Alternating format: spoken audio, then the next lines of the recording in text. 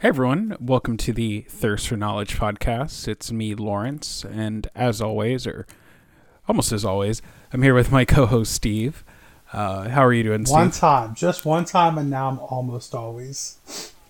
I'm hurt. Or maybe it's twice. I don't know. Sometimes I'm not here as well. Well, there's an episode or two that I took off, so... Yeah, I had... we were lucky enough to have Jarvis and Tom step in. I had unfortunate computer issues.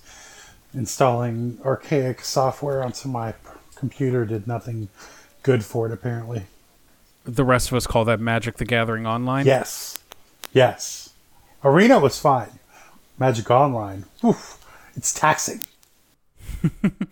Yeah, Moto will do that. You have to make sure your computer is ready. You have to sit it down and give it the birds and the bees talk, and you have to be prepared for memory leaks and... Oh my gosh. You know how that is. It is crazy. And then, and I actually got to use some of it. I was playing through the, the modern freebie cube pity tickets for new people. I don't know.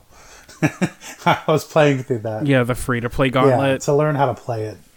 The thing is, like, I've played that as just, like, when I don't feel like joining a draft or a league, but I just kind of want to, like, technically be playing Magic.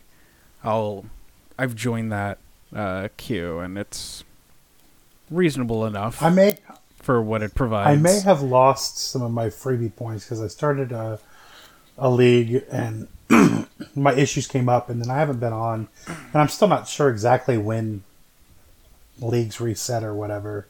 I'm not up to date with all that nonsense, so I may have lost the 3 freebie points. I don't really care. I was baffled by the decks and how inconsistent and power level they are, in my opinion. Maybe they're very consistent, but I don't think so. No, the decks are wildly inconsistent. Like, the control deck is pretty mediocre. The Titan Shift deck is pretty strong. Storm is basically the full modern deck. Mill is ironically like one of the better strategies in the queue. Unless you play against Burn. Yeah. Burn is like inconsistent as well. The Burn which is funny. The Burn deck I faced with the Mill, I think it was my one loss. And the Burn deck was frightening because it was full powered Burn to me. like I was just like, why is this going this way? Like, they had everything. Because they had the landfall, kill your creature, deal you damage, I think. What are those called? Searing yes.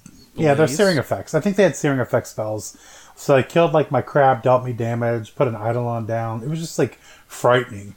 Like, it reminded me of why I hate playing against Burn, even though it's not technically a good deck. Like, they just don't care. Yeah. So, I don't know.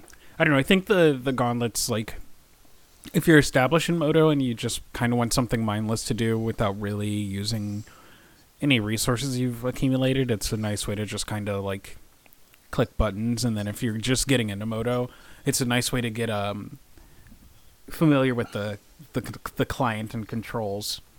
Yeah, that's what... Are you using the hotkeys yet? Yeah, that's what I was... I mean, that's what I was basically doing, was familiarizing myself with the hotkeys and stuff like that.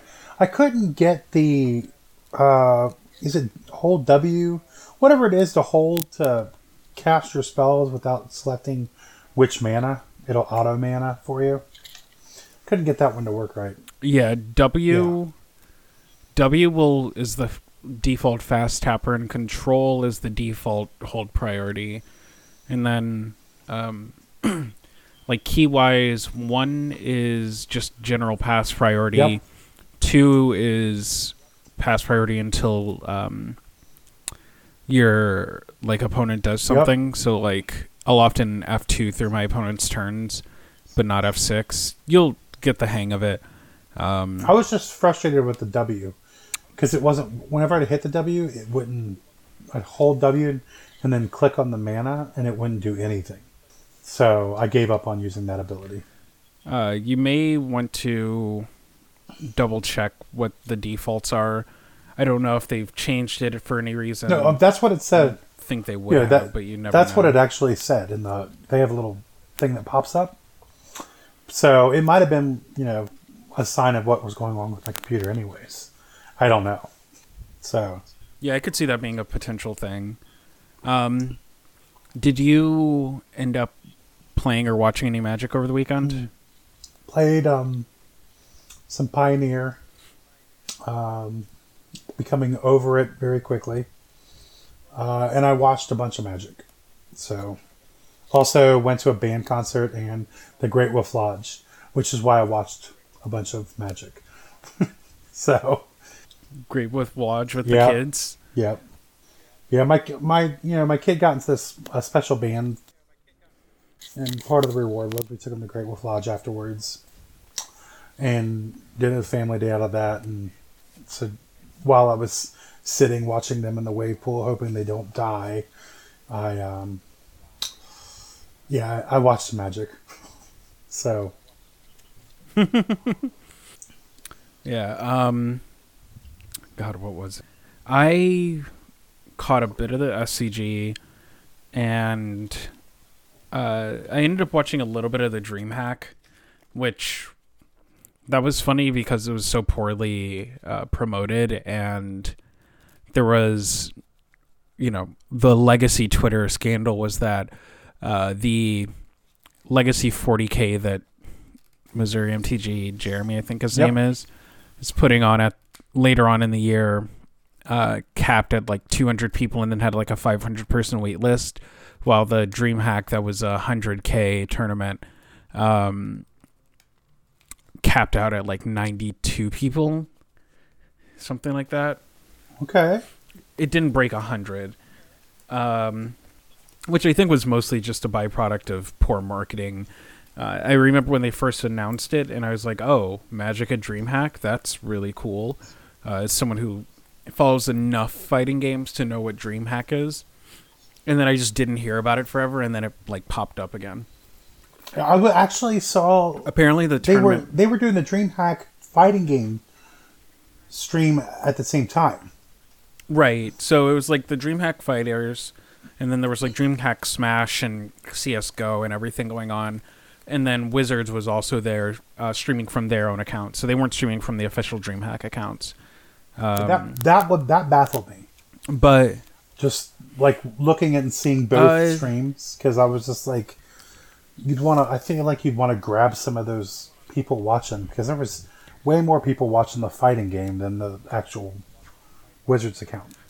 so I don't know if you typed in DreamHack if Wizards account would come up. I don't quite remember. But DreamHack segregates all of their tournaments based on, or their Twitch accounts by tournament. So there's a specific one for Smash Brothers. There was a specific one for fighters, which ended up being like a couple anime fighters, Street Fighter, and Tekken. And then there's like their Counter-Strike one. And I think there was another DreamHack specific one for something else. So you're probably right. You're probably right then. I just follow So- the fighter, so that's probably why. Yeah, I also only follow DreamHack Fighters. And, all the other DreamHacks kind of fell by the wayside to me. So I don't know in terms of like cross-pollination, I guess. Like there were times where I got bored because like I don't really follow Street Fighter that closely. And I would search DreamHack and I would like watch a little bit of Smash until I got bored or whatever. But ultimately, I don't know. The tournament seemed pretty cool. Apparently, like half the tournament was like PT regulars, and then the other half was just local LA grinders, which is a pretty funny dynamic. I think there was a good number of issues with some of the logistics. People weren't sure which DreamHack passes they were supposed to buy. I guess you were supposed to bring your laptop to the tournament. I don't know if that was well communicated. I don't know if that was something that was disclosed when you were in the process of buying your ticket or however that worked. But, I'm willing to accept this tournament as like a learning curve sort of thing, right? Like, you have to start somewhere. You can't expect everything to be perfect from the beginning. These do seem like mistakes that are fairly rookie, but I mean, will give WotC have they ever watched chance. DreamHack? Then people bring their joysticks. Your laptop is like your joystick. You need to sticker it out. You need to get some glowing knobs. You need to get to. You just got to get real. Come on. Do these people not watch? How do they not know that they got to bring their laptop? It's like bringing a joystick, man. Well, sure, but like that's a kind of a different dynamic than Magic. Like fighting game culture, of course, you're gonna bring, your pad or your stick. With Magic, it's like you bring your deck box or whatever, and I think previously every sort of like arena tournament has been a mythic whatever or such. So Wizards has provided laptops, but it makes sense that like an open field, like the tournament was functionally an open, so it doesn't make sense for Wizards to provide.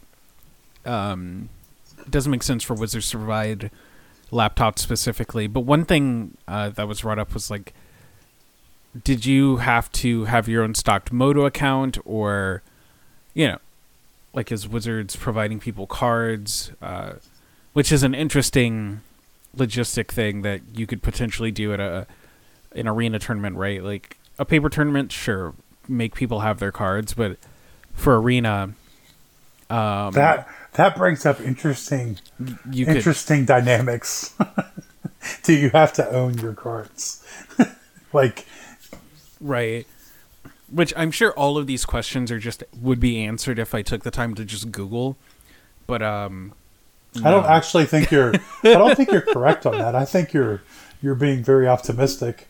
Like with the way the arena's been rolled out, like there was like a deck reg error for someone in the last Mythic Worlds thing. Oh my god. Yeah, I mean, like because you had to draft it in paper, get it checked, and then register it to Arena, and then there was a mistake made in the registration to Arena, and they took a game loss, and it was just like, this is insanity. Like, I just don't. I don't understand why the competitors are being expected to register their own decks for Worlds for the draft. Like, come on. Having a game loss in the final tournament of the year for something pre-tournament, like getting a deck reg error pre-tournament and having to like sleep on a game loss all night. Come on. Well, especially since that's so how whack. many times has he prepared for drafting something in real life and then loading it into Arena correctly? How many times has he prepared that? Because the answer is 0. Because that's the first time it's ever happened. So, like, to give someone a loss on the first time they've ever done it, and might not ever have to do it again if they can actually get their program working correctly. So, because basically he took a game loss for their software not being ready to roll out when we were told a year ago it was going to happen. And now drafting's not going to even be... I don't know. I'm sorry? I don't know exactly like the logistics of how Mengucci got the game loss, but I do think that, if you're drafting in paper and then implementing it in Arena, then like let the judge do that or whatever. Or, maybe your IT, your software people. Maybe actually implement an 8-person draft function within Arena. That's supposed to have happened a while ago. And now with draft leaving future events, maybe it's going to be a little bit longer? Maybe? I don't know. We'll see, I guess. Like, I don't know. I hope they hammer out all their issues with Arena. They're trying to bring it to mobile, which is... not happening. It's going to be interesting. They just announced... it will be interesting. They announced another watered-down version of Magic coming to mobile at the Toy Fair. Or... Yeah, I thought that was... No. I thought that was Arena. No. Mana Strike. Look it up. It's Mana Strike. They announced another game coming. That's another... Or not Mana Strike. What was it called? There's another game coming out. I- Uh, Mana Clash or something. Yeah. I thought that was like the Magic MMO. there was something else just announced at Toy Fair, and everybody was like, but I thought it was coming to mobile, and then they said, oh yeah, it's still coming to mobile, it's still coming to mobile, and it was like, what? And I think they finally broke out. Yeah, honestly, I'm just gonna be honest here. It's just like another Magic product that I'm not gonna Correct. Correct. buy. It's just like, yeah. Spells. I still haven't even played Arena. It's Spell Slingers. It is okay. Neat. Spell Slingers, superheroes of Magic reimagined, a spell slinger for every playable, the best of Magic's gameplay optimized for mobile, the first social collectible card game designed for the mobile generation. Spell Slingers. So hold on a second. We're gonna bring it to Arena. We're gonna bring Arena to mobile, and then we're gonna have another thing that's all of Magic's greatness in a mobile platform, designed for mobile. What? We're competing with ourselves? Yep. Sure. It fits with Magic, right? Spell Sling. Apparently, it's just Magic Light, which is Hearthstone or something. Yep. Okay, that's cute, I guess. That's. Cute. But it makes me weird. Maybe this is. It makes me weary. Maybe this is of Arena coming to mobile. They still said in the Toy Fair thing that it's coming, and they showed a home screen designed for mobile. So it's still coming. But how fast is it going to come if you get Diet MTG mobile working? Maybe this was the Arena port that I thought they said something about bringing Arena to. No, you were right. See, you're confused because they announced two different products for mobile. That's why you're confused. There was two product announcements. Arena's coming to mobile, and Diet MTG is coming to mobile. Neat. Because Magic loves to double down, We've got MTGO and Arena. Now we have Arena Mobile and Diet MTG for mobile. And there's other. They have another game for mobile that my kid plays. That's Mana Strike or whatever. Because I got confused because he plays that game. So it's. Well, they also are making the Magic MMO or something, and then they have the Magic Crystal Gem Saga or something like that, and yeah. It's just a bunch of stuff that I don't really, to be honest. So, but yeah, so the Anaheim tournament, the top four was the top two players ELO wise, and the two people who are 1 and 2 Mythic on the Arena ladder, which is kind of cute. Yeah, that's all. It was great. The best players are playing the best decks and doing the best. It was kind of frustrating for me to see that, but I know a lot of people like it. And they were happy because... What do you mean, frustrating? I find it frustrating, I don't know. It's it's cool to see that and they're rewarded for it, but it's also I don't know, man. I guess it's because they grind Arena and it has a different set of fatigues than Paper Magic. And maybe that's good. I don't know. I just... How if a game goes down this pathway where the best people are always doing the best at the highest level, how engaged or great will other people want to play the game? That's literally fighting games, I guess. Right? Yeah, I guess. There's still I see upsets. Everybody thinks they can be the best player in the world. I see upsets all the time in fighting games. Yeah, upsets happen in fighting games, but I'm not really sure what the concern is. Magic has variance built in, but you also have to take into account that this tournament was 50% being the best players in the world. This tournament was basically a pro tour F&M. Yep, you're right there. You're right. So it's yeah, the best players did well, but that was by nature of the small field and just the saturation of them. I think if you want to use that logic, you can apply to like the SCG circuit, where like every top 8 is like 50% grinders, and it's like, these kids are just like farming everyone. That's where I'd expect some sense of burnout to happen in terms of just like the average person wanting to buy into the product. Yeah, I mean, I'm looking again, through it. people, it's crazy. Like, I'm looking through the names, and it's like every other name I know, so... Yeah, but ultimately players, like, all think that they're good enough to, like, grind or whatever, so you'll never have... Like, that's the thing. You're operating under a world, or your concern operates under the assumption that people are either self-aware or, like, you're assuming people are self-aware enough to look at the odds and go, like, I don't really have much of a shot at this, huh?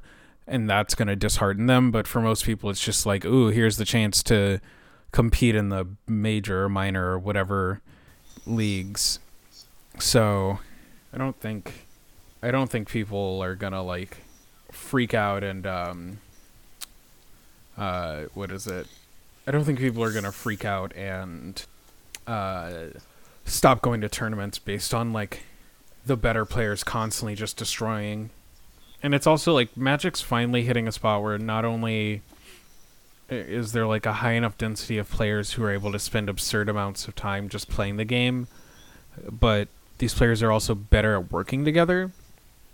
Whereas before, like, the only super team was like Channel Fireball and they achieved dominance. Now you like arguably have that same dynamic amongst groups like Lotus Box or Team Peppa Pig, or the list goes on, yeah. right? So I think it's just a new era of Magic. It does make me wonder, like, Magic as a game kind of requires you to have a certain number of connections to actually be able to get anything really beneficial out of it, or like really get there in the long run. And with all of these good players teaming up together and, in a way, creating these, members-only clubs, I wonder if that's going to actually lead a general disinterest amongst players. Like, I wouldn't expect the teams themselves doing well to be the detracting factor, the deterring factor, but I think the overt solidification of the boys club. Actually, maybe that's not even true. Like, all of these teams are monetizing themselves. So it's like, before, if you wanted to break into the boys club, you had to like grind on your local level and then start doing well in PTQs or whatever and kind of get a recommendation from someone. But now it's like, well, I can just pay $10 and get X teams, testing notes, deck list, sideboard guide. So you don't get the benefit of you don't get like the benefit of actually testing with these groups, but you do get at least like the deck list benefit of like what they're doing. So it's like you can partially buy into the boys club. So in some ways the barrier of entry is higher, but in some ways it's been just taken straight to the ground, right? Yeah. I'm looking at the way the brackets broke out and everything. It's pretty crazy. It's an insane set of circumstances, but goodness, and they did it just like brackets for the DreamHack. How it broke out. You can look at the entire event and see how it went. Yeah, they've started doing. Can you send me the link? Yeah. They've started doing more fighting game inspired brackets for like Magic tournaments, which is interesting. Oh, I think double elimination adds. I like them at the Mythic Invitationals. I love it, honestly. You get a loser bracket. I love a loser bracket. Like they've been doing it at Mythic stuff. Yeah, it adds that nice air of suspense, but also, it cuts out the whole thing of like, oh, this person had an insane run and then gets knocked out of the quarterfinals of the Pro Tour, and it's like, oh well, that's really anticlimactic. And now it's like, well, they got knocked into the losers bracket. will this person come back? You get to extend the storyline, and then as the viewer, when you see this stuff happen, it becomes that much more interesting and engaging. So I'm totally with it. Yep. It's pretty fast. I might have to go back and watch this tournament. I watched, for me, the SCG Pioneer event was on. Standard's kind of stale already for me, so I didn't want to watch more Standard. And so I watched Pioneer, and then I watched the Legacy event at Dice City, which had some really good players at it. Jarvis was there. Anurag Das was there. Just a lot of Joe Brennan, these Legacy grinders that are fun to watch. So the Lands guy, oh, how can I not remember his name?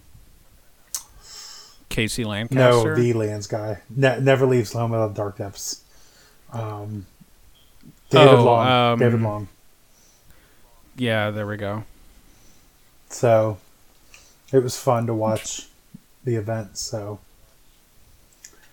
it was really good. A lot of blue decks. Didn't want to watch that many blue decks as a blue mage. The fact that Maverick is now a blue deck is kind of upsetting. Agralome's a blue deck. Everything's a blue deck. Oko and what's the Euro? Card? Euro. No, Euro.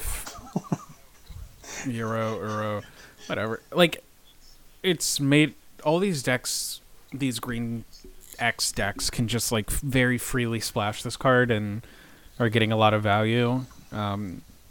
Strifo's been playing it. The 5-color loam decks have been playing it.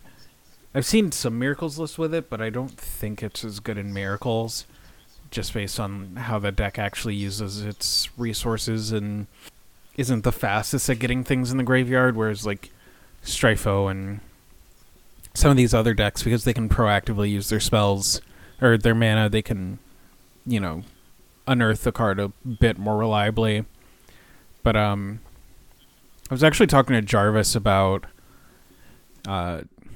Breach as a deck, and we were discussing how some of these lists were built, and where the conversation up going was I'm pretty sure Breach is just the best deck right now, and it's at the point of being the best deck where it doesn't matter how misbuilt some of these lists are. And Jarvis mentioned that there's like 11 spots that you realistically can kind of just do whatever with. But we were discussing how just there are all these spots that you can just functionally do whatever you want with and still do fine. I don't know. It's interesting to see a deck this good. People are talking about it being better or like on par with top Miracles in terms of power level, which I find interesting, I guess. Well, we talked about it a little bit last time we talked. I think it's better than top Miracles. It reminds me of Blue Red Delver with Treasure Cruise. So like that deck, you had some flex spots that didn't matter because the rest of your deck was so powerful that it just didn't matter. Like if the cards weren't what you needed, that's okay. Treasure Cruise will get you past it and get to what you need. And that's kind of what this deck does with Underworld Breach. Because it's, you can power through whatever you don't need. It's better than card advantage because it's card selection and advantage at the same time. And that's pretty unrestricted Yogg-Will is pretty busto, right? Unrestricted right. Yogg-Will with unrestricted Black Lotus with unrestricted Brainstorm and unrestricted Ponder is busted. Because in Vintage, all of those things are restricted, right? Like you get all your cards are unrestricted from Vintage. All those cards, because Lotus Petal is restricted still, right? Lotus Petal, Lion's Eye Diamond, Brainstorm, Ponder, all restricted, right? These are all like restricted cards in a format. But in Legacy, it's fine because they can't be that broken. But then you give them Yogg-Will, and we'll see what happens, right? So I don't know. It's fine. I think the deck's fine. because it's kind of like glaring at it and saying it's too broken is like closing your eye to Oko and blue green. Because like me and Negator were talking, and because I actually got into the 40K. I was an adult and set my alarm for 1 o'clock and registered at 1 o'clock. And I only make the adult comment because two of my people that would have been riding with me forgot and didn't make it. So I have to figure out who I'm going to ride with now. But I said I want to play something with blue green. That's what I told them. I don't know what deck I'm going to play, but it's going to be blue green because if you're going to play fair right now, that's what you play. So, I'm not sure if there's a reason to not just play Breach. It may depend on what the format looks like at the time. There's going to be a lot of time between then and now. New cards are going to get printed. But where I'm at with Breach is like I'm fine with it being in the format, even though it's pretty busted. I think the deck is assailable by fairly normal means. And I personally don't mind when there's a broken deck in Legacy.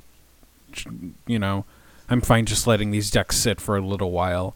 I think we've had some very quick bans, which I think were good. Like Ren and 6, I think was a very good quick ban. I think players, ourselves included, were able to figure out, the best way to maximize that card, and it just dominated the format. But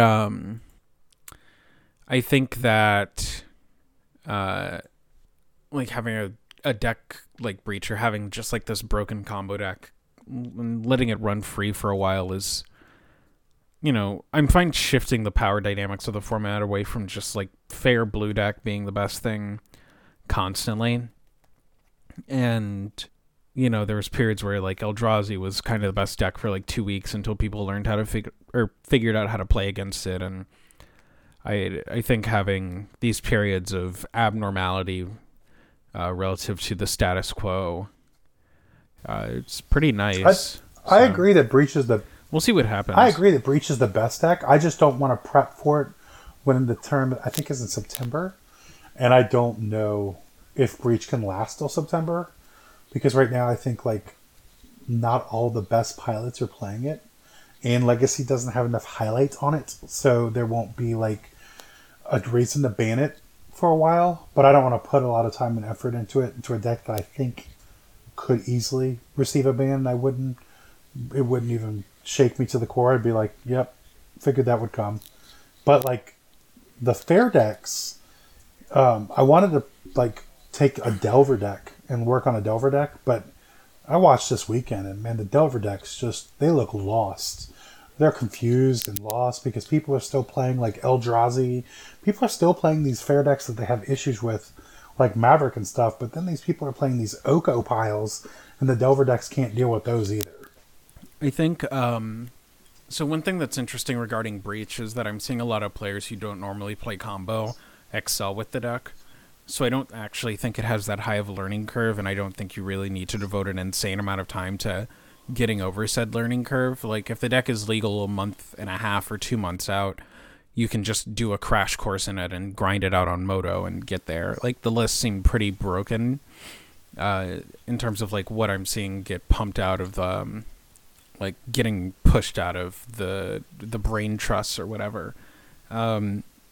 Delver is just always going to be okay. I don't know if I would focus on it. I think I don't even know what fair blue deck I'd play. Like every time I look at the fair blue decks, I'm just like, I'm very meh. Agrolome seems like the most interesting fair blue deck to me. Things I didn't think I'd say 2020. But yeah, it seems like the most interesting fair blue deck to me. Just having the decent game against the fair decks, and the deck is just good enough against combo, and I want to say they've been adding some amount of blue disruption to it now that they're playing the color, so that is potentially helpful. I don't know. I think it's sweet, I guess. I'm ultimately not really interested in like Maverick and D&T realistically. I think I think I really want higher power cards on an individual basis, with like Delver realistically being the floor of what I'd play, in terms of a fair to, or like output to mana ratio terms. Whereas like my current front runner would be Breach, and then if for some reason Breach gets banned, or if slash when, I guess, I don't know, if Breach gets banned, I would start looking at other options. But I don't know. Have you played any Miracles lately? Yeah. Apparently that deck is like still mildly playable. Yeah, I've played it a lot. It's fine. It's doing the same thing it's been doing for like ever since Oko was printed. Like I've been playing basically the version that people are playing with Ice-Fang Coatls. I've been playing Teferis. People are coming and going with the Teferi. I've just kept 2 Teferis in my list and been happy with them. Everything else has been like, it's the same. I mean, it's a fine deck. I think my second Teferi is what most people use as an Entreat the Angels, and then I just don't like having Entreat in my deck because I like keeping my opening 7 more often than not.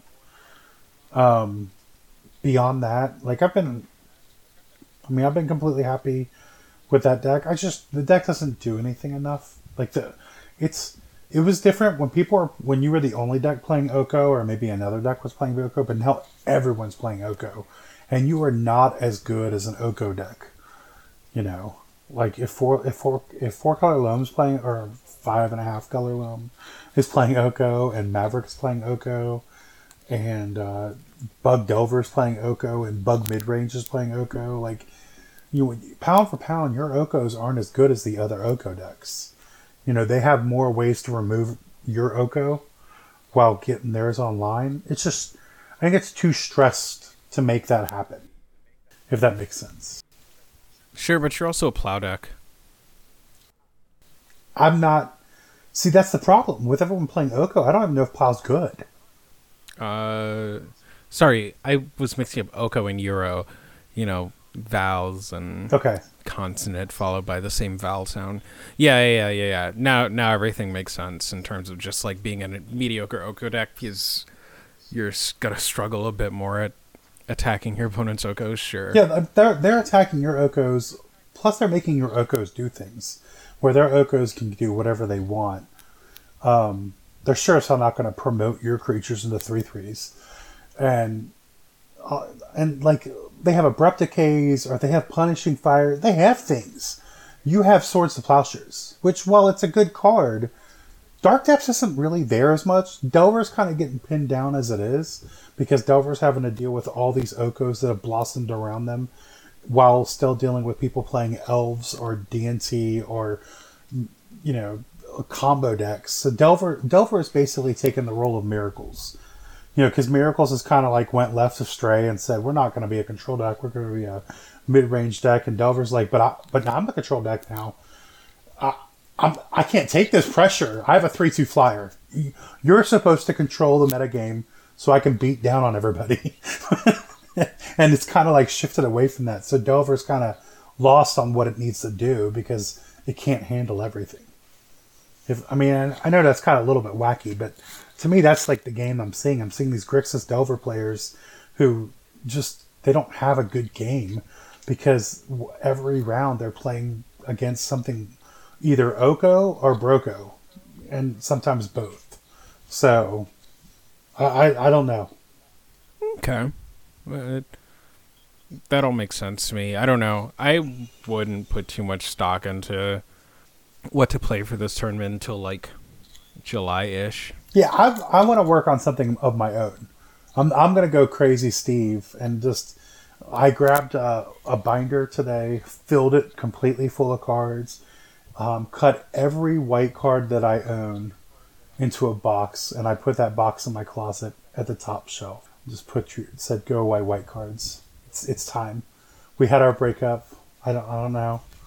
We'll be okay. I'll probably pull my moats out once in a while and stroke them. But it's not too late to apologize, Steve. I want to play some Mox Diamonds and some Life from the Loam with Oko and Euro, and yeah, that's what I want to do. and some black cards. It's really what I want to play. I want to play a bug deck and have fun. So I'm not looking to win. I'm looking to go have fun and make some people mad. At the 40K? Yeah. Jesus Christ. So how many smallpox are you going to play? I'm not prepared to answer that question right now.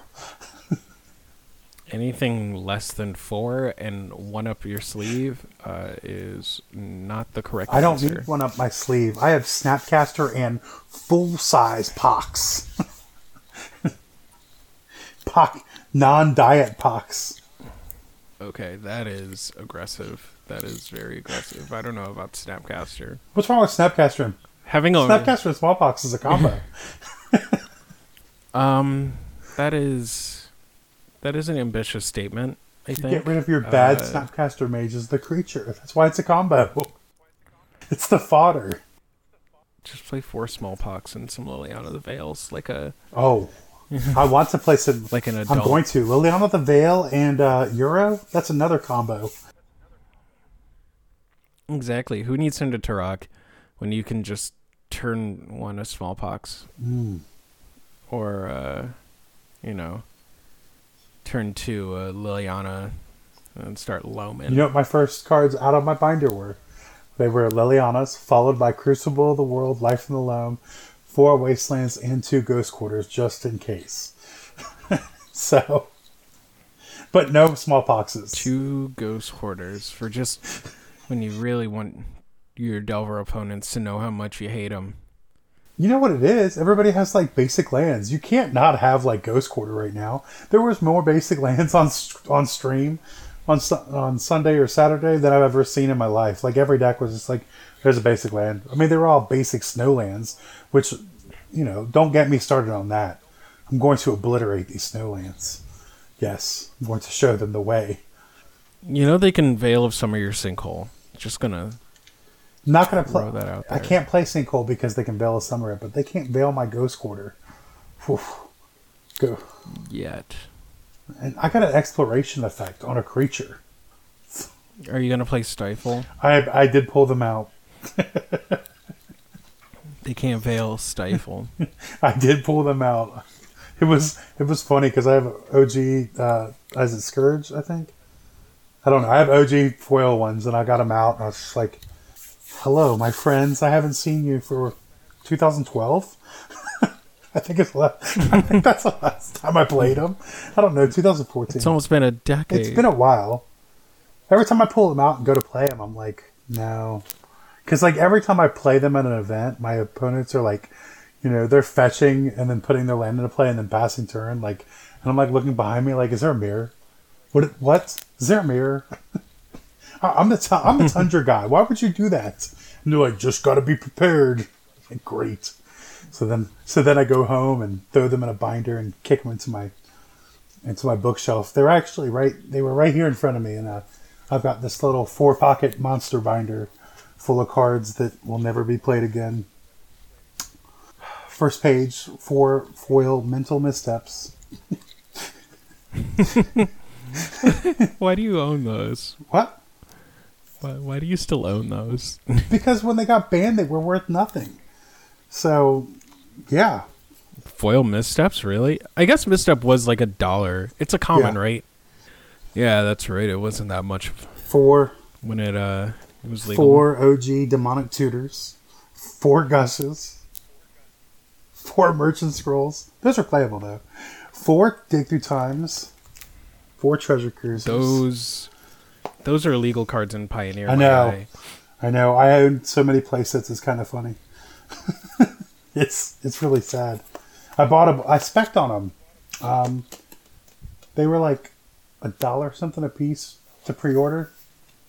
Both of them for foils, so I bought as many as I could. But anyways, as I go through this binder of nonsense, mana drains. Someday you'll be unbanned. Someday. Will Legacy even be a format then? It'll be like the World Gorger Dragon or the land tax. Everybody will be worried, and then 3 weeks later, people will be like, "Oh, this is just another counterspell that you won't play," But That's all I got, my friend. I don't know if anything you caught was interesting. Did you watch the Demir Inverter tournament? I mean, Pioneer event? Yeah, that deck seems good. Format seems pretty interesting. Like, the 7 discard deck isn't necessarily fun to play against, but I think Pioneer as a format looks pretty cool, and, you know, that singular deck may promote play patterns that are, like, kind of unfun, but whatever. Peter Ingram won and talked about how, like, you know, Dig Through Time probably has the axe hanging over its head, but it's probably only a matter of time. But we'll see what ends up happening there. I think, like... But you know what the problem is? They're not going to ban Thassa's Oracle, which is the problematic card. Because it's the rare from the current set. They've already shown that they won't... That is... They won't do that, though. Looking over Dig Through Time to target Thassa's Oracle.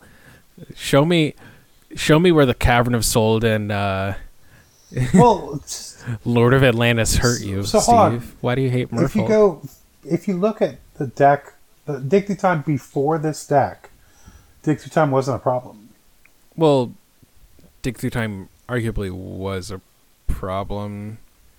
The format's been pretty defined by Dig Through Time decks. It was just like the Dig Through Time decks were slightly slower than all of the mono-colored snowball decks. Well, so like the first deck that was a problem was the mono green decks, right?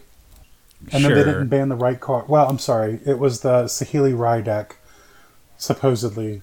Though we never had a paper tournament to believe this, and then they went ahead and just banned it, and got it out of the way so we wouldn't have to worry about it. But then it was the mono green decks, and instead of banning the problematic cards, they banned all the other cards around it, and then finally gave up and banned the actual problematic cards, because they banned like the Leyline, the something else. Then they finally got Veil of Summer and Once Upon a Time, but it took them forever.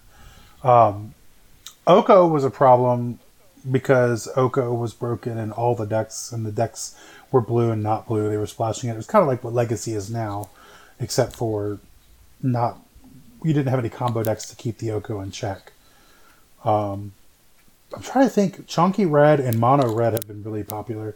I don't think there's not the only Dig Through Time deck that's been around has been the Control Shells, which have only shined for maybe a week or so. Because like the other decks are Treasure Cruise. The other blue decks are Treasure Cruise and or they don't play any of the Delve spells. Like, I can't think of another Dig Through Time deck. Except for Inverter. But I think Inverter's just a beast. Right? Yeah, I mean, this is the first time we've had a deck that actually has enough cantrips and arbitrary proactive blue spells to actually get leverage Dig Through Time in any sort of aggressive way. We had, what was the deck before? Reclamation. That deck. Oh yeah, I forgot about that deck. That deck did play Dig Through Time. But that deck wasn't really a Dig Through Time deck because it could play Search for Azcanta in the same slot and do the same nonsense. To a degree, Dig was better by and large, though. But I think that Dig Through Time is like obviously a powerful effect and obviously problematic as a format ages, and I think that it could be banned. Where it probably will be banned and probably should, but I think it's fine to leave it for now and just see what's going on. In general, I think there's kind of this stigma towards there being a best deck in a format, and there's a huge push to like get rid of the arbitrary best deck, which, you know, I think people have kind of diluted ideas of the point of bans and how formats are supposed to look, and people kind of just like call for the banning of the best deck without really thinking about where the format's going to go to, and ultimately what we end up with is just another, you know, King of the Hill. So I think having like the weird pseudo Jun twin Thoughtseize deck be the best deck is I think that's a nice spot to be for the most part, I think. It's like it doesn't matter to me because like I was really against Inverter about 4 weeks ago or whatever when it first came out, but then the Lotus Breach, the Underworld Breach deck of Pioneer, I think is on par with the power level of the Legacy version. The difference is it's way harder to play, and that's the only difference. So like I don't really care about the Inverter deck getting a ban because honestly, if you ban it, the Lotus Breach deck is going to be the king of the hill, and that deck is far more obnoxious to play against because it can survive hate like no deck I've seen in a while. It's like it's a combo deck, a Tron deck, and a control deck all in one deck, and it can pick its roles and switch and pivot very quickly. So I'd much rather play against the Inverter deck. Realistically, no carded Inverter is actually ban worthy outside of Dig Through Time. Like, banning combo pieces is kind of pointless. Like, the combo itself isn't really overpowered. It's just like the constant engine of the deck shell. The fact that you can build a deck that's just like infinite discard spells and disruption with no pressure to back it up. So like you get to circumvent the classic game plan of like pressure plus disruption and instead focus on just disruption and then eventually finding a window to kill your opponent through some arbitrary mean. So did you watch Ingram play the Mirror? Probably. Like portions of these mirrors. I know you played Legacy back in the day. I don't remember when you started playing Blue Legacy. Did you play with Dig Through Time? Thoughts of Omnishow as a deck make me want to jump off of a bridge. So that's a no. No, just kidding. That's a yes. It was a joke. So like that is the Dig Through Time Mirror. The first person to cast the Dig Through Time was usually the person that lost. And Peter Ingram took that old adage and played the entire Inverter deck like that. Like, this man, like, he was like, I'm not going to Thoughtseize first. I'm going to let you Thoughtseize. Because then I get a card out of your hand, and then I'm going to Thoughtseize you. And it was just, like, insane watching him play. Like, he never, like, took the aggressor. He always took the control role, like, the passive, and crushed. And I couldn't believe it. Like, it was pretty impressive to watch him play the deck in the Mirror. Yeah, you remember watching him play against Ben Weinberg finals, I think. Yeah, it was the finals. Yeah, it was finals. That match was... There was something about going all in on Packrat and then getting that answered by Legion's End or something. Yeah, I don't remember. See, he played against Justin. Peter Ingram played against Justin, and he went in on the Packrat, and everybody was going nuts. Like, he's going to beat this, and the Legion end the Packrat, and then Justin, Hero's Downfall is... That was Weinberg. Oh, was that Weinberg that did that? Yeah, that was Weinberg. Okay. I just... See, that's the issue with the deck, because like, I just got them all confused. I really thought it was Peter Ingram. But, yeah, the Legion then hit the Packrat, but then he Hero's Downfall to some Packrat. Everybody went nuts, and he went on to win, obviously. So, it was fun. Yeah. Because his opponent's hand was literal nothing. Yes. Because he went all in on Packrat, right? Like, that's the issue when you do that. Like, people don't realize that, yes, Packrat's great, but if Packrat doesn't succeed, Packrat's not great. So... Before in those matchups, there wasn't like a clean answer to every copy of Packrat, and having like a 2-mana, point and click genocide. Oh, I'm sorry. It's It was Peter Ingram versus Julian Henry, not Justin. Julian Henry in the semifinals, and Peter Ingram. Yeah, that was definitely the Peter Legion ended Julian's Packrat, and then he Hero's Downfalled it, and then he comboed off and killed him because Julian had nothing. And because Ben Weinberg destroyed the poor blue-white control player in the semifinals, which was the fastest game of Magic I've ever seen. See, I didn't watch anything but the finals. Yeah. So I remember the Ben also going all in on Pack Rat and getting destroyed by Legion's End. Yeah. See, that happened. I was just remembering the other Pack Rat where it was hysterical. Like I said, the games were the one thing I will say is the games were very repetitive. Like they were very skill intensive, but they were very repetitive at the same time. So, well, there isn't a lot of like variance inducing factors, right? There's the whole games revolve around Thoughtseize. There aren't many threats, so there isn't like a Thoughtseize quick clock game. So, going into these games, what cards matter, and your opponent does as well, and you pretty much just play for the long game constantly, or for the full duration of the... I did see the blue-white control player attempt a really cool play.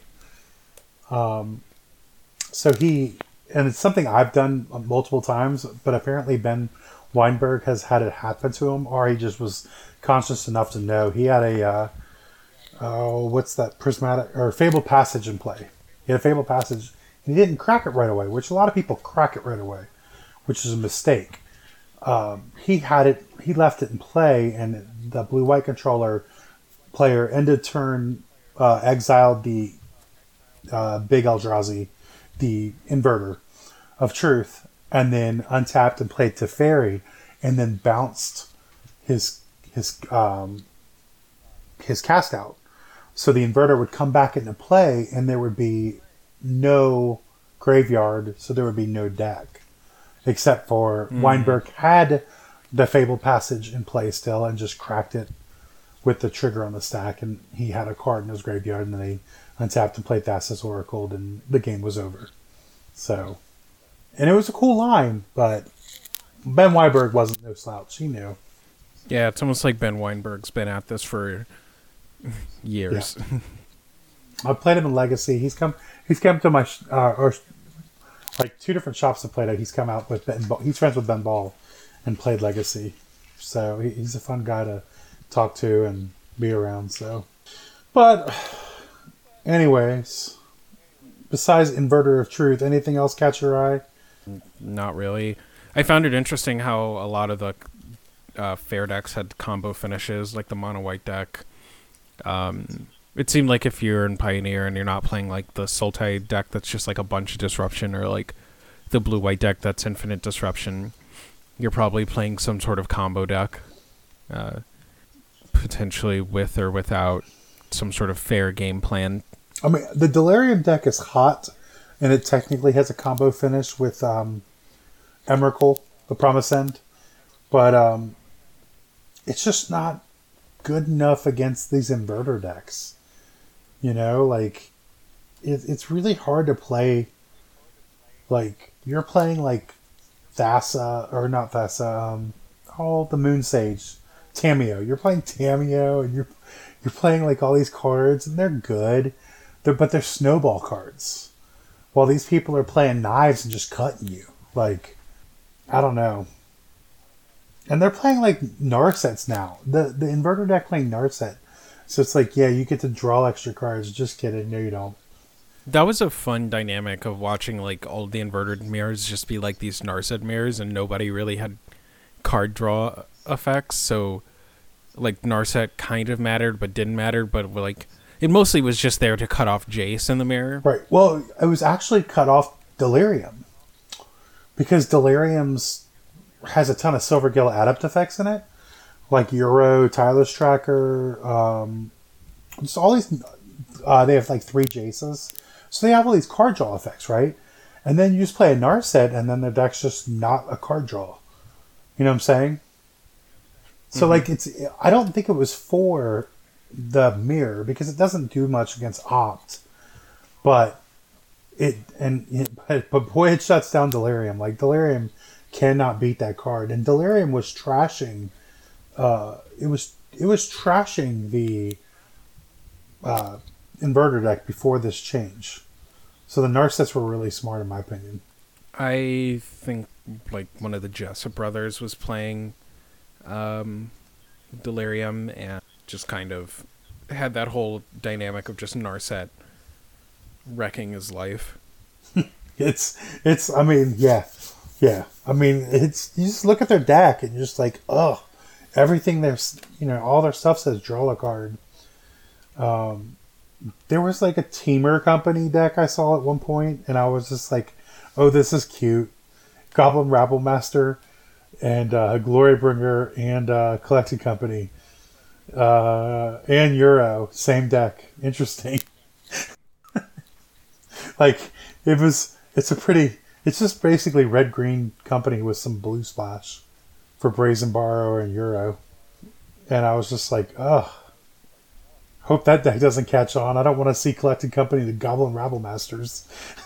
Because end step 2 Goblin Rabblemasters, untap, play another Rabblemaster, attack. I would just concede.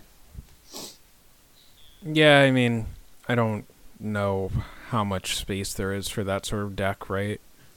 No, it goes too long. It seems medium. That seems like more of a fair mid-range format. Like, it seems like if you're playing a mid-range deck in this format and you're not playing Thoughtseize, then you're probably not well equipped to actually impede opposing deck shells. I love the mono white deck. I hate Arcanist Owl. It's like, that's basically where I'm at. I love everything about that deck. I hate the Arcanist Owl. Like, you're just, I mean, if you're playing that deck, you're mostly just playing it, or not playing the deck. If you're playing that card, you're accepting that you're going to whiff a non-zero amount of the time, but you're just like, yeah, well, it's the pips. +4, yeah, +4 devotion, so. It's the Nightveil Spectre without any of the upside. Zero. Like, Nightveil Spectre was a card that was not played at all, and then was played like Insanity, right? Because when the Devotion deck came out in Theros, like, Nightveil Spectre became a real card everybody was excited about. And it was actually garbage before that. And so it reminds me of that, except for it never has, like, that Thief of Sanity mode, or actually be more accurate, that Nightveil Spectre mode. You never have that. So, like, you're not actually excited about it. But I guess if it does hit, because you got plenty of stuff to hit with it. I like Baffling End. I really like Baffling End. I want to play Baffling End in Miracles. Or not Miracles, in Blue-White Control. I don't know what that card is. Oh, is that the O-ring that makes a dinosaur when it's removed? Yeah, it's the...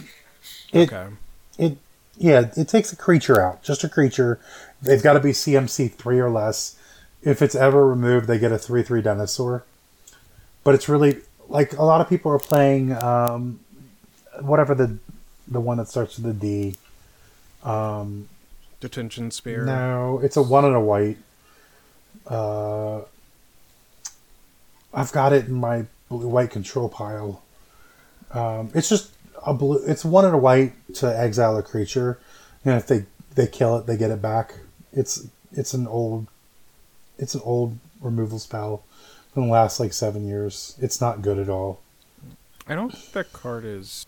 Are you talking? No, not Journey to Nowhere. No, it literally starts with a D, and I'll remember it later and text it to you. But Baffling End is way better.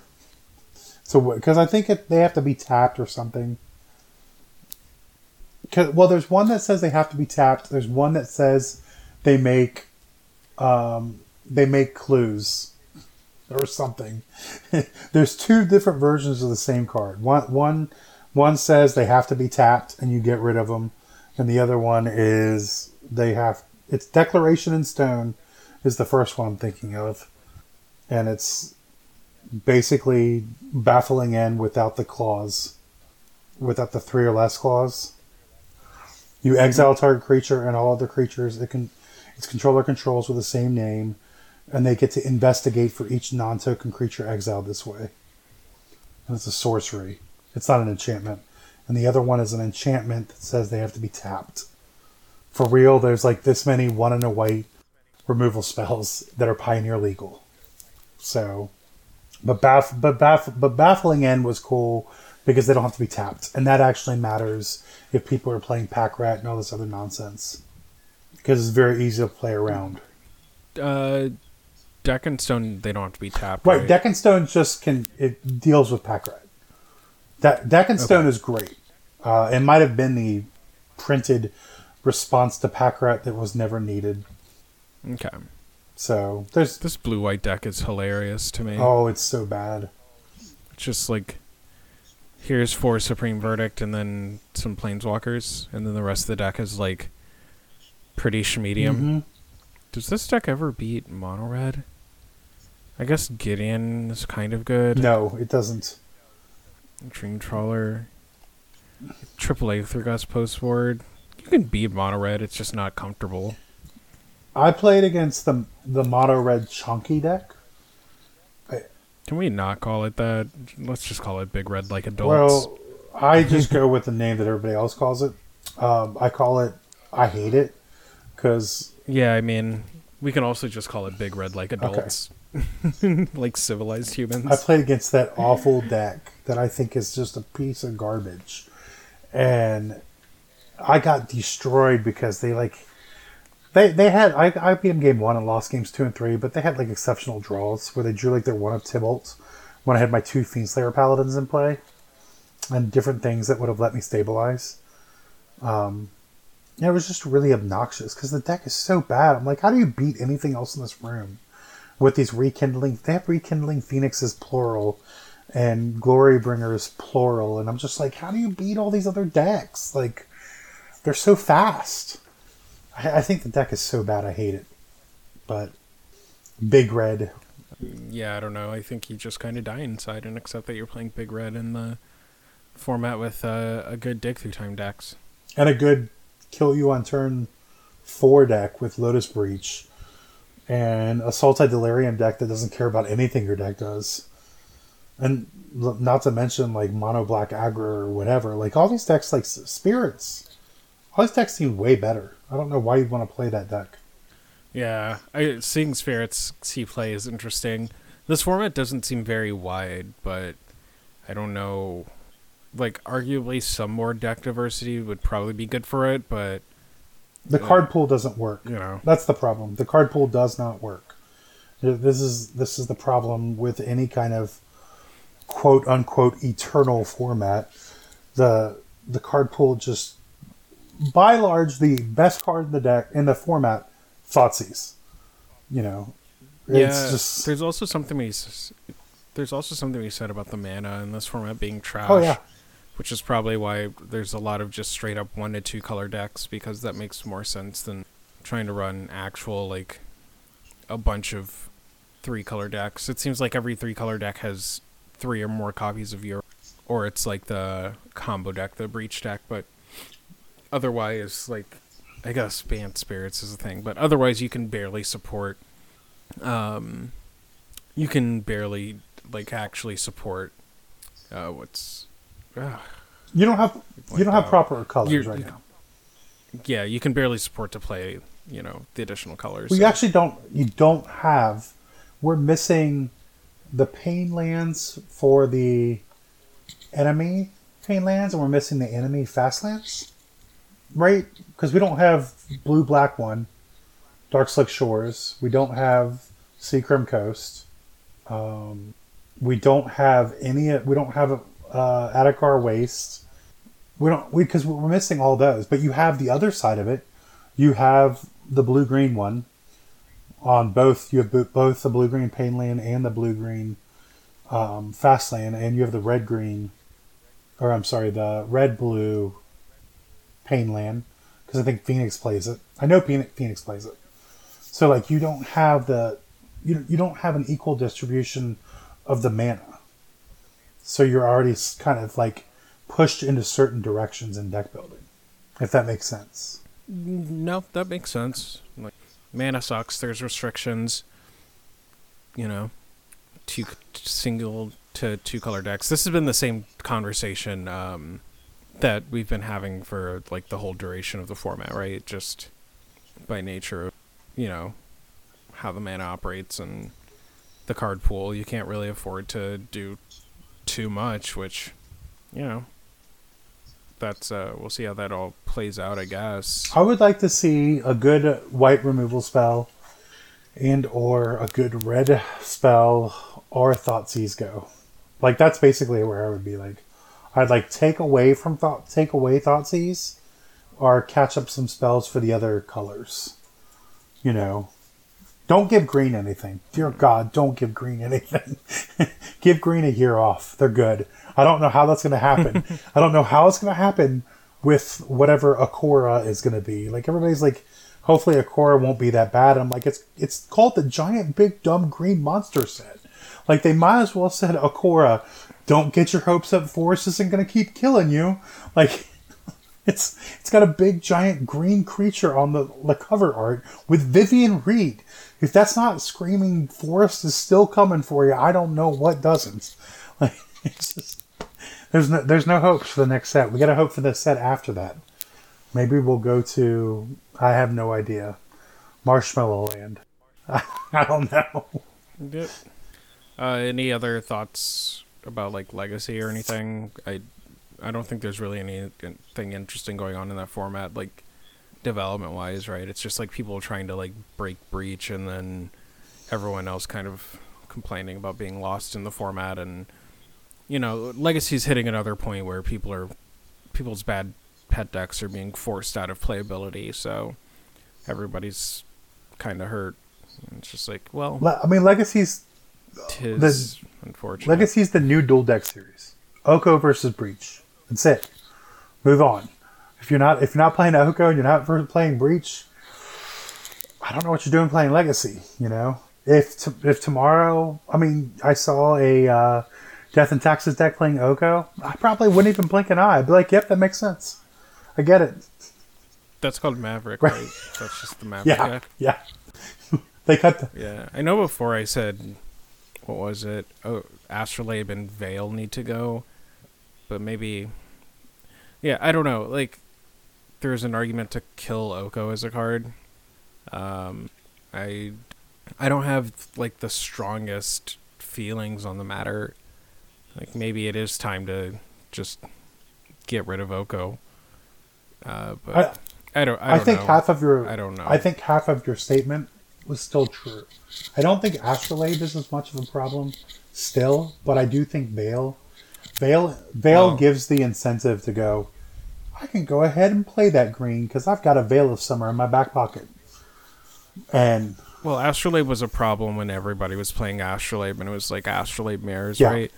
Or like these slower fair blue decks, but now you're just like, I'm gonna play my 1-mana artifact and draw one and cycle one, and then your opponent just like punches you in the face with a Yogg-Will. Yeah, with the Yogg-Will or Brain Freeze, and you're just like, oh, they printed better cards, so here we go. Yeah, I mean, for me, like always, I felt like the Astrolabes could be held in check by the super linear combo decks. Like if everybody really got to Dirtle Land too far, Reanimator just pop up and go, hey, yeah, we can still Grizzle on the first turn. Congratulations, you have a snow thingy. We'll make snowmen later. You're dead. But like Oko just makes a lot of things not fun. And I really don't want 4 more foil Planeswalkers to go into my binder, money-wise. But Renin 6 is lonely. He is very lonely. So I just noticed that stock-ass Grixis Delver won the Dice City tournament, and like that deck is just playing quad Leyline of the Void, and I'm sure Robert Wilson is going to save this sound clip and play it back for years to come, but that actually seems correct right now in terms of beating Breach. Yeah, which is kind of hilarious that Breach is forcing people to play the most obnoxious graveyard hate effects, and then like the rest of the sideboard, of course, is literally just straight up stock, like H.J. Kaiser defined sideboard, and he got the free win. The top 4 split, and then 2 people played for funsies in I guess there was an invite to something, and the other 2 didn't want it. like he probably wouldn't have got there. It was just literally they played the last two played it for the camera because they skipped the top four completely. Because I wanted to see Joe Brennan just get to beat him up, and it didn't happen. Joe Brennan wasn't in the top 8. Oh, who did I saw? There's someone. There was Anurag, James Pogue, Dave Long was in top 8. Milan Bayana. Yeah, that's one of the Grixis kids. That's like the kid who won the PTQ at Niagara, yes. Right? And then Adit Fons, Dylan Gellis won, Mark Strassman. I was wondering how Punishing Maverick specifically got there, because he was just wrecking. He killed a Gurmag angler with Punishing Fires. I was just like, what?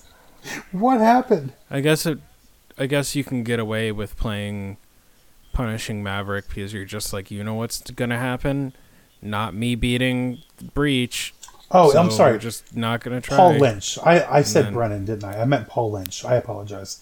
I wanted to see Paul Lynch wreck with 4-Color Miracles. He's in 3rd place. Yeah, here's Bad Man of Miracles with Blood Moon, and I can feel brain cells dying. I just wanted to see him destroy people because when he plays very very loosey-goosey with the rules. He's just like he doesn't do anything wrong.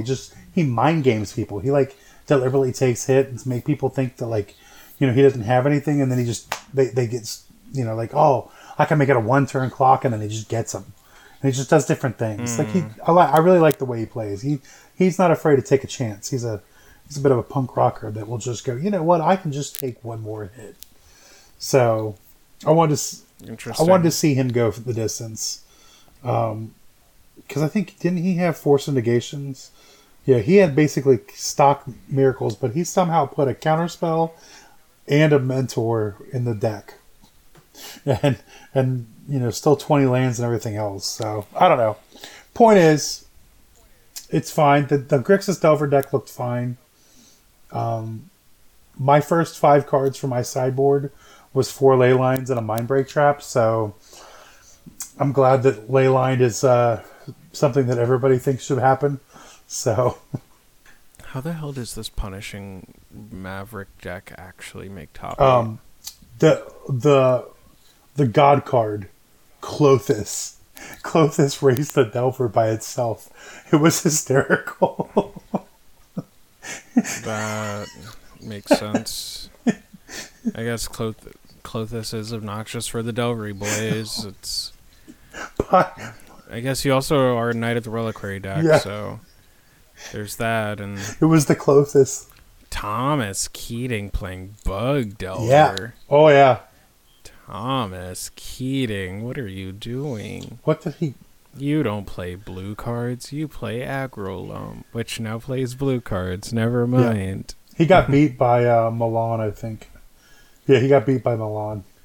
Well, Milan was playing 4-Color Miracles, so it makes sense that he would beat Bug Delver, because Bug Delver habitually can't beat competent control pilots. Please. 1 Pyroblast, 1 Council's Judgment in the main. Part of me is glad that this is our last week of consistently doing episodes so that I won't have to look at these legacy lists anymore. I am not interested in what is happening here. I will, when I look at a Red Blast, the main deck, I'm like, is this person ambitious? Or is this correct? It's correct. It is so correct right now, and that makes me sick.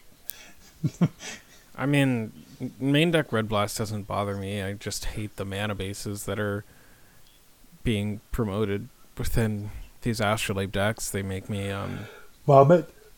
They make me not a happy guy. They make me. Man, I see one Red Blast. I'm like, that's a Red Blast. Why is this allowed? This should be a bad card. This person should be punished. And then I watch them play out the games, and I see Agrolome casting Oka. There was a Red Blast in against Agrolome, and I was just like, I think Milan was playing against him. And I was like, you're getting punished for that. And they were like, they cast an Oko a turn later, and I was just like, I'm so vomiting. Dude, Agrelin plays like 5 blue cards it's now. You can have 1 red blast. right. You'd fucking hate your life. Well, the Maverick decks. There was a Maverick deck with Oko, and it could get red blasts. And I was just like, where are we at? Where are we at? What world? I mean, you look at this top, whatever, they have the top 16 decks. 1, 2, 3, 4, 5, 6, 7, 8, 9, 10, 11, 12. So 3/4 of the decks are blue. That's just like Legacy, though. That isn't like anything new. I don't know. I'm fine with Breach existing, but like Legacy just seems like a cacophony of really unenjoyable play patterns and decks. Yep. Tropical Island. It's a new best land. Get your chops. If you don't have all your chops, get your chops now.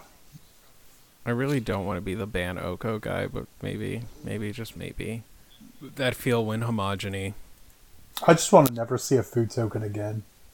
Ever. Wizards. Please. I know you don't listen to us. No more food tokens. Ever. Remember we had BBD. We had BBD on. We went over the cards. Oko was just spoiled. And we were just kind of like, yeah, Oko seems okay. Seems okay. It's alright. And BBD was like, this Oko card seems nuts. Yeah, I don't even remember last week, to be honest with you. So I honestly forgot that we had BBD on this podcast. Brian gone do him. BBD's the homie. But that's, I don't know, it's just, that's where I am in life. And, sometimes you forget who you've had on your podcast. All right, man. I'm tapping out. Yeah, I have to go edit a different podcast and stuff. All right. Well, I'll talk to you later. Oh, sorry. Yeah. We will see all of you people, I don't know, at some time randomly, maybe once a month or something. I don't know. We'll figure that out. Occasionally. We will see you occasionally. Maybe. Bye. Yeah, maybe.